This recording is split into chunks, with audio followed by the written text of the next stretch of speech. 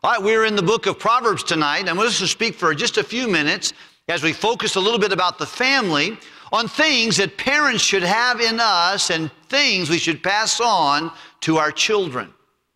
Those of you who have already finished raising your kids, bear with us. We need this help.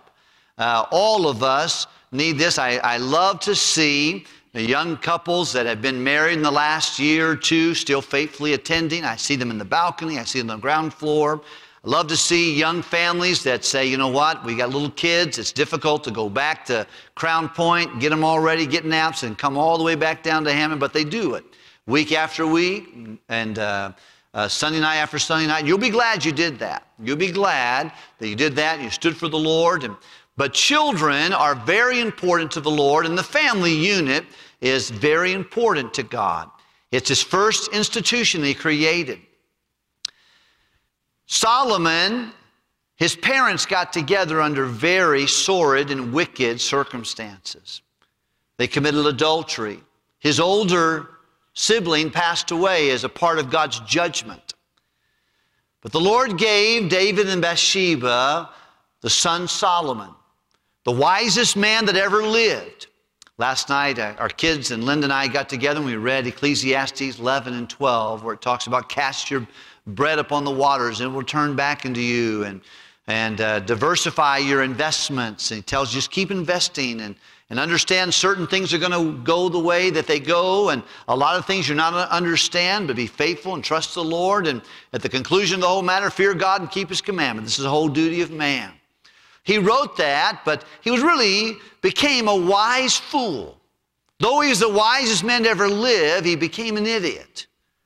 He threw all the good things that he had been given to him from God and really pursued them in a wrong way. He tried to find fulfillment in money and fame and activities and fun and drink and alcohol and women, and he did it with travel and with property and horses and entertainment. And he found out that everything done without God under the sun is vanity and vexation of spirit.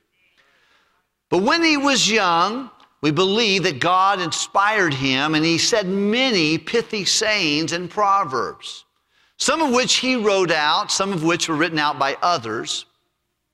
Probably Proverbs 31 was written by his mother, and Bathsheba possibly wrote that, who can find a virtuous woman, and things of that nature. But he does give us a lot of things that we as parents need to get a checkup from the neck up and make sure that we have them in us and that we are conveying them to our children. Sunday school teachers, you need to have this in you. Staff members, whether we're on the platform or we turn wrenches someplace or type papers someplace in the ministry or teach, and Hammond Baptist teachers, City Baptist teachers, Hyles-Anderson College faculty and staff, maintenance folks, all of us, we all need this in us. There's some things that he says from a father to a son. And the Bible tells us, fathers, provoke not your children to wrath, but bring them up in the nurture and admonition of the Lord. Nothing quite provokes a child to wrath. And Brother Johnson's written an entire book on this and got a good book on child rearing. Like an inconsistent example. Whenever we're hypocritical, we're inconsistent, it fires people up. When we say one thing, we do another thing. But here are some things I feel like are important, and I'm just going to give it to you now. If you're a child, tonight you want to stay awake and pay attention, because I'm talking to you. There are things that if you say, well, my mom and dad don't even come to this church, well, you need to learn these things on your own. So just a few days, you're going to be a daddy or you're going to be a mama, and you're going to need to know these things. And if they're in you first, then they're much easier transferred to your children. Apostle Paul tells Timothy in 2 Timothy chapter 3, and the things that you have seen in me, do it. He tells them that, but he also says, thou hast fully known my doctrine, what I believed, my manner of life, how I lived. You've known how I've loved. You've known how I've had faith. You've known how I was persecuted and I kept on going in my perseverance. Well, how do you know that? because he saw it. Monkey see, monkey do. Sometimes what they see in us is far louder than what they hear from our lips. But all these things are important. And what we're going to talk about tonight in verses 19 and 26 is just a microcosm of what all of Proverbs is. And I think it's some helpful things that I'm rattling my own cage as a dad of a 29-year-old and a 10-year-old. And so I've got a large spectrum and then learning some things in my own life. And as I have the joy of pastoring this church and watching our young people, I was so blessed yesterday to look over here to my left section and see just scores of young people come in. I watched guys wrestle on Friday night, but they were in soul winning meeting on Saturday morning. Watched guys playing basketball, but they were over here. I see them getting ready for fine arts and playing bells, but they're over here getting ready to learn how to be a good soul winner, and that's important. Stopped Brother Ricky Torres this week, and I asked him, hey, I'm going to take lunch on Wednesday. He goes, Pastor, Wednesdays are my hardest day. I got chapel today, I've got finals to grade, and I've got to go take the teens, the Chicagoland teens soul winning. He said, probably ought to not be able to do it today. Thought to myself, that is a blessing that somebody is working with their young people and loving them and helping them. We've got some great young people. All of us there's the biggest room in First Baptist Church is room for improvement. And we can make things a lot better. But let's just take a dive into these verses real quickly.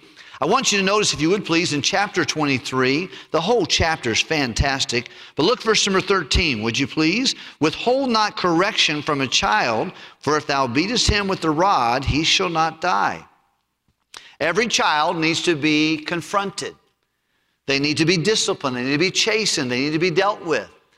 That's why God gave them a mom. That's why he gave them a dad. And all of them need that, and especially early on in their life. You do your work before they're 4, and they won't break your heart when they're 14. And sometimes we say, well, I'm going to wait till they can talk and walk, and then Sunday school, and then junior church. I'll do devotions when they're in grade school. Way too late. No, I'm going to work in their early days, and then I'll maybe take off work and do something. Boy, you might want to give those early months, those early years of instruction and love and help to those young people. He said, go ahead and discipline them. Go ahead and correct them and encourage them. And I remember not too long ago, my wife said to me, remember this? And it's a paddle. I said, I used to have one on every door eve, everywhere I went, and we never went on vacation or got in the car without one because we would need it. But now it's been a long time, and poor old Lacey's spoiled rotten, And Mrs. Colson always reminds me, she's the youngest of 8, so she knows about being spoiled over there. But boy, take time to love, and it takes time to love your kids, to teach them, to discipline them. Here are a few things. Verse number 19, the first thing I would encourage every one of us to have in us and to train our children to do, and I want you to look at the first word in verse 19. What does it say?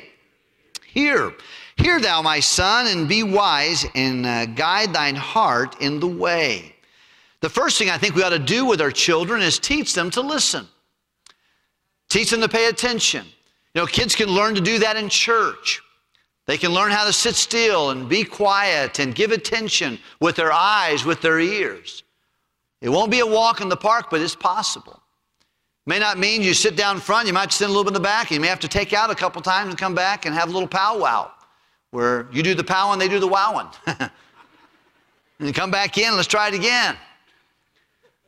But the truth of the matter is that we need to teach our children. Listen, look if you would please at verse number 22 in that same passage. The Bible says, hearken to thy father that begat thee. Learning to listen. James 1:19, let every man be swift to hear, slow to speak, slow to wrath. And Proverbs chapter 4, verse number 1, hear children the instruction of thy father. All of us could get a real lesson on making sure we listen. We live in a day and age where we're used to the screen changing. You want to watch a commercial? You can watch a 30-second commercial, and probably, I don't think I'm exaggerating if I say, if it's a 30-second commercial, there are at least 20 to 40 different views of this vehicle they're trying to sell you in 30 seconds. It just changes quick, changes quick, changes quick. We're very used to having everything change on us so quick, and they can't even do a commercial without just hundreds of views of something oftentimes. Every kind of a movie or show, if you ever watch an older video of even of Andy Griffith or something, you see the slowness compared to what they do now. Things just go quick. There's not a dead time hardly ever, unless it's in those dumb Hallmark movies or something like that. Then they just stand there and look at each other. I was like, what is this, you know? It all ends the same, I think. Girls are all crying on the couch. That's what I know about.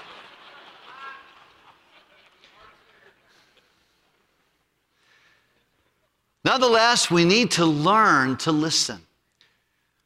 Children, when someone's talking to you, look at them. Put your eyes on their eyes and listen to them. Pay attention. Don't play on your phone. Some of us, we're adults and we can't hardly keep our phone out of our lap in the middle of a church service. Getting things and trying to find out what's going on, and we can't focus. I think one of the greatest things we can do is learn to listen. Young people in college, in high school, learn to listen with attention. Listen with your eyes. Listen with your ears. Listen with understanding. Oftentimes we're doing something else while we're doing that. And I've been guilty of that many times. However, he says, I want you to hear, my son. Learn to listen. Number 2, I want you to notice, if you would please, the next verse, and the Bible tells him. He says, be not among winebibbers, among riotous eaters of flesh. For the drunkard and the glutton will come to poverty. Would you look, if you would please, back at the beginning of the chapter 23, verse number 1. Would you look there, back up there? When thou sittest to eat with a ruler, consider diligently what is before thee. And put a knife to thy throat if thou be a man given to what? Be not desirous of his dainties, for they are deceitful meat. Labor not to be rich. Cease from thine own wisdom. The challenge here, I think, is very, very important for all of us to learn, and that is dealing with our appetites and also our associations. You can't lay with dogs and not get fleas. In 1 Corinthians chapter 15, verse 33, the Bible is extremely clear on this. He tells us that, be not deceived.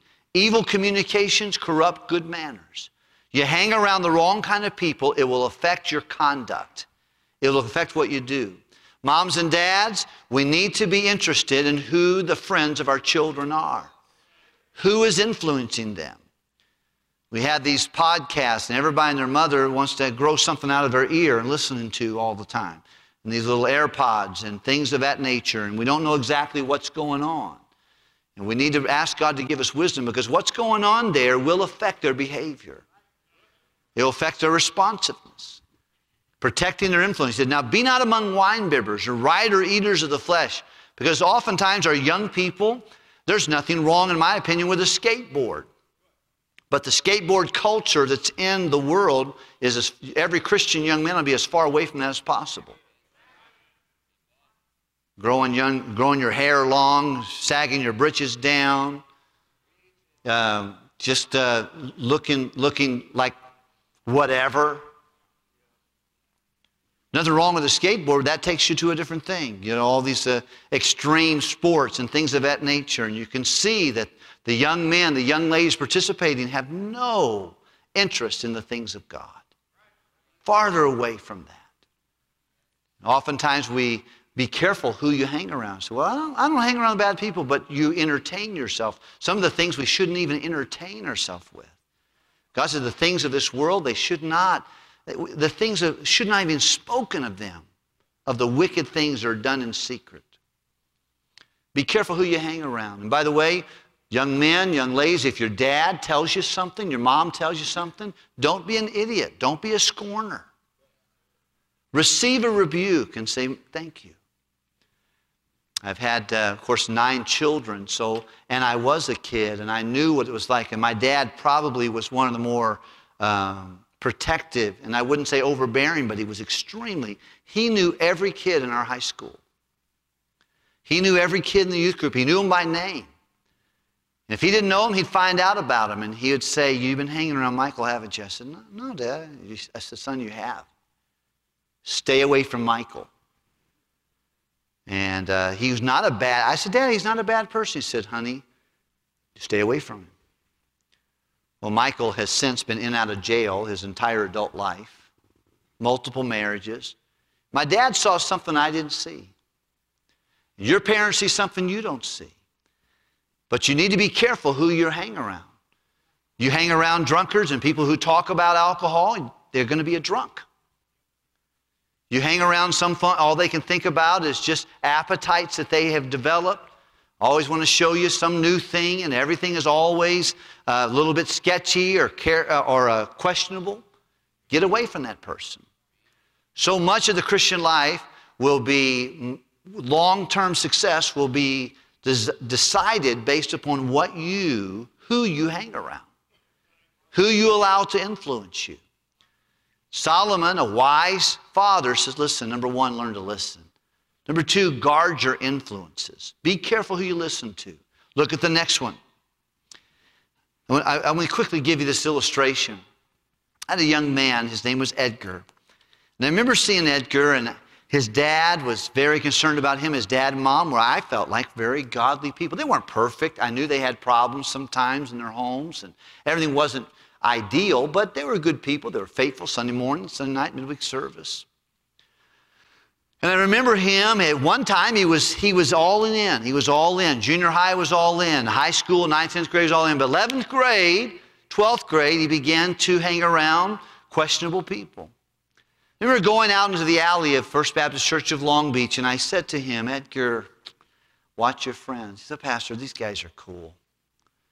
He said, don't worry, I know me, and I know they're cool. They're all right. I don't know, they don't go to church and stuff, but they're cool. I never forget the day I got called from his dad, and he met me, and I met him. He said, Edgar's in jail. I said, what happened? He said he was riding with those cool kids, and one of them pulled out a gun and shot somebody, and I don't know if it killed him or not, but it was attempted murder. And the police they started chasing them, and all the other guys got away. But Edgar got stuck with it.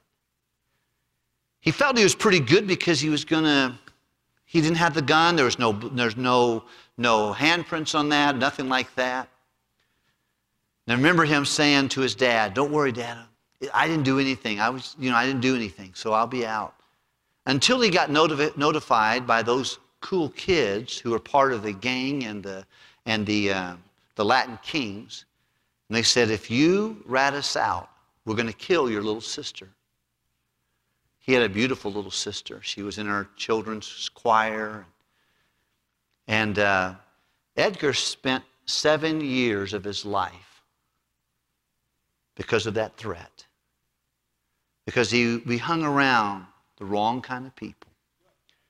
I remember writing him in jail back and forth. He'd write me, I'd write him. It just seems like the months went by like decades. And I thought to myself, here he is, in jail, innocent, for 7 years because he hung around the wrong kind of people. And that's true in Edgar's life. That could be true in your life. And I don't care if you're 17 or 71. We all got to watch our influences. Be careful who you hang around. Guard your influences. Let's look at verse number 21. The Bible says, for the drunkard and the glutton will come to poverty. We don't talk too much about overeating and glutton, and always everything has to be food, but that is a problem. And it's a problem in this room. It's been a problem in my life, and it's a problem in some of our lives. And we need to really face it, confess it, forsake it, and ask God to help us with that.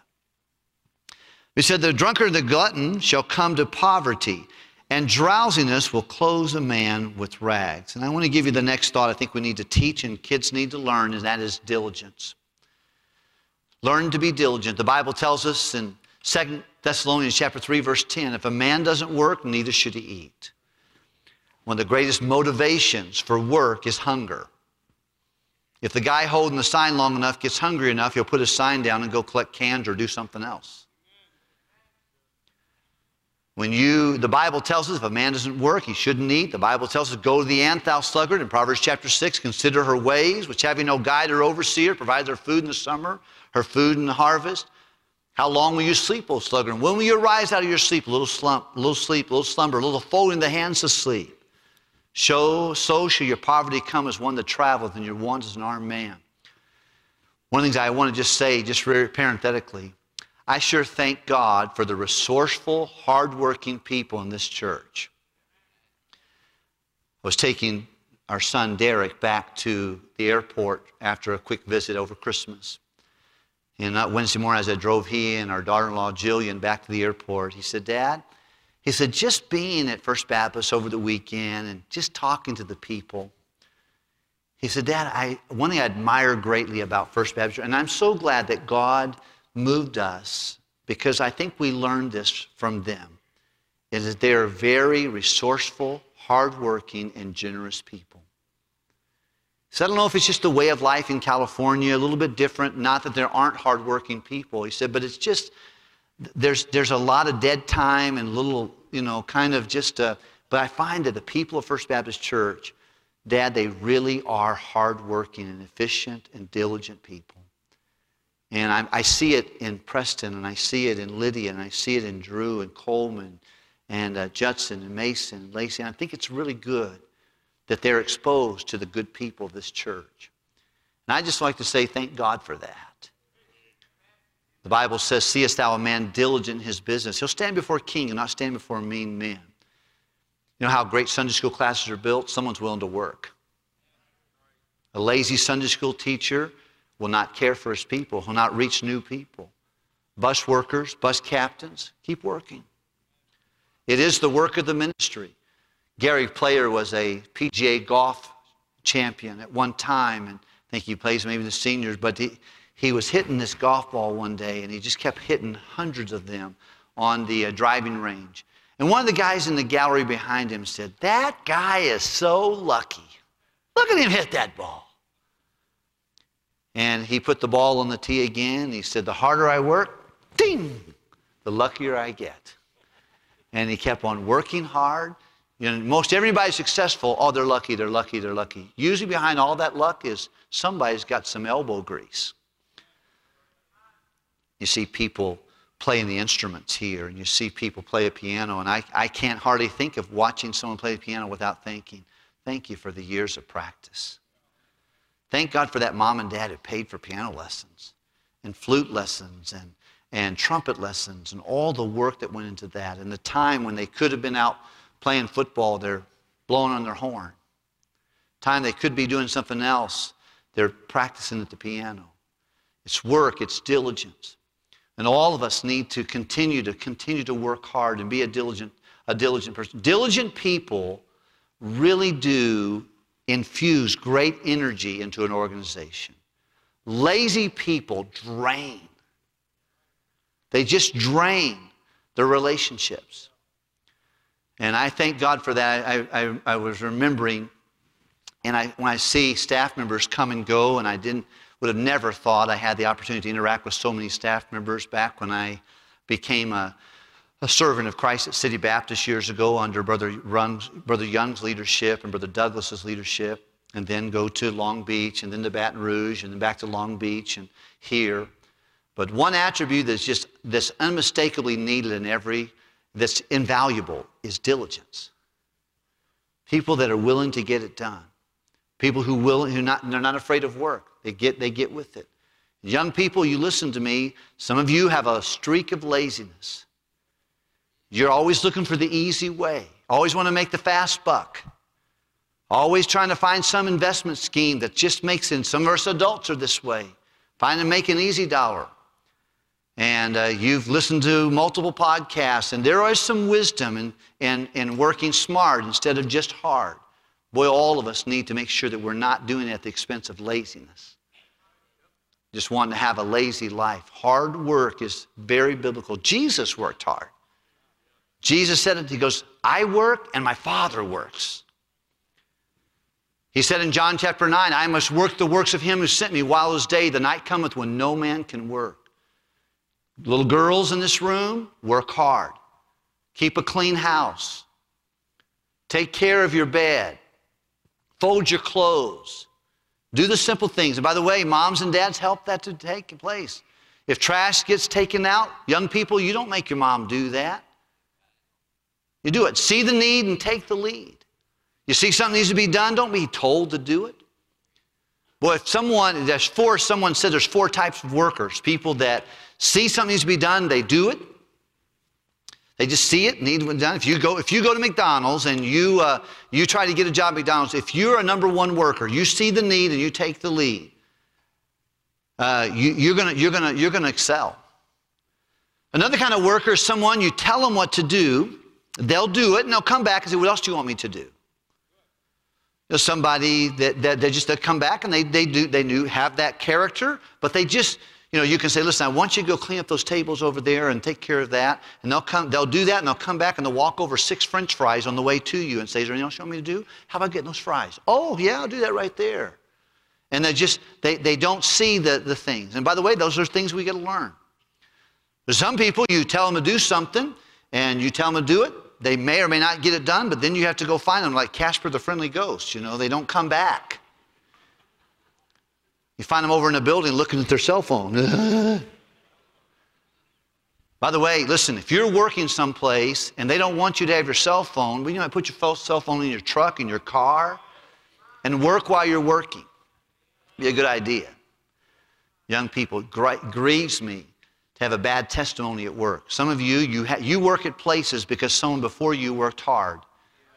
And you're in a breakneck pace to destroy the testimony for the people that come after you. Because you're smart mouth, you're purloining, you're stealing time, you're not being responsible. If that's you, knock it off. Be diligent. Be a number 1 worker. See something needs to be done and say, what can I do to make this? I remember years ago learning this from our teacher at the college. And he said, God blessed Egypt because of Joseph. Remember hearing that in an Old Testament survey. I said, man, that's good. He said, God can bless your workplace because of you. And boy, I took that seriously. I remember going with Brother John Francis. He and I would share our same carpool to our workplace. I remember sitting in the car, getting ready. I was pulling into Jefferson Street there and pull in there, and I would just pray that prayer. Say, God, would you bless this company because I work here? Would you make it a better shift? Would you make things better because I work here? Not only for the benefit and the profit of my company, but for the good of my supervisor. Because I wanted my supervisor to get saved. To my knowledge, he's not gotten saved. But I'm praying that he will. But I say, I want to be a good testimony. When he thinks about a Christian, I want him to think about me. When someone gives him the gospel, I want to say, I had a guy like that talk to me. I remember sitting down at the break room, going over the gospel, taking my little Gideon's New Testament and going with my supervisor. All right, John, that's good, and probably something to think about, but I'm not ready yet. But I said, boy, when you're ready, I hope you'll know what to do when you come to this time. But I think if I'd have been lazy, and boy, God taught me, hey, listen, pray every time that God will bless your company because you work there. Learn diligence. It's something we need to model, and it's something we need to instill in our young people. Learn to listen. Guard your influences. Be diligent. Let's look at the next one quickly, if we can, please. The Bible says in verse number 22, hearken unto thy father which begat thee, and despise not thy mother when she is old.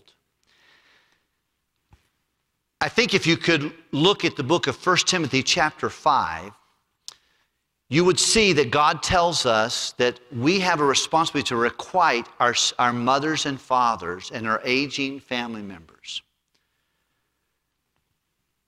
And this has to be taught. You young people, you're getting ready to get married, you ought to have that conversation. What about when dad and mom get old? We say, my parents are only 50. What about when they're 80? What's going to happen there? I think this is very important. The Bible tells us, and I think it's good for us to look at it. This will be the last thing I'll talk to you about tonight, but let's look at 1 Timothy chapter 5. Can we turn there, please? Take your Bibles, turn there, please. Foot fire, move. 1 Timothy chapter 5. Paul is teaching Timothy how to behave himself as a Christian in the house of God.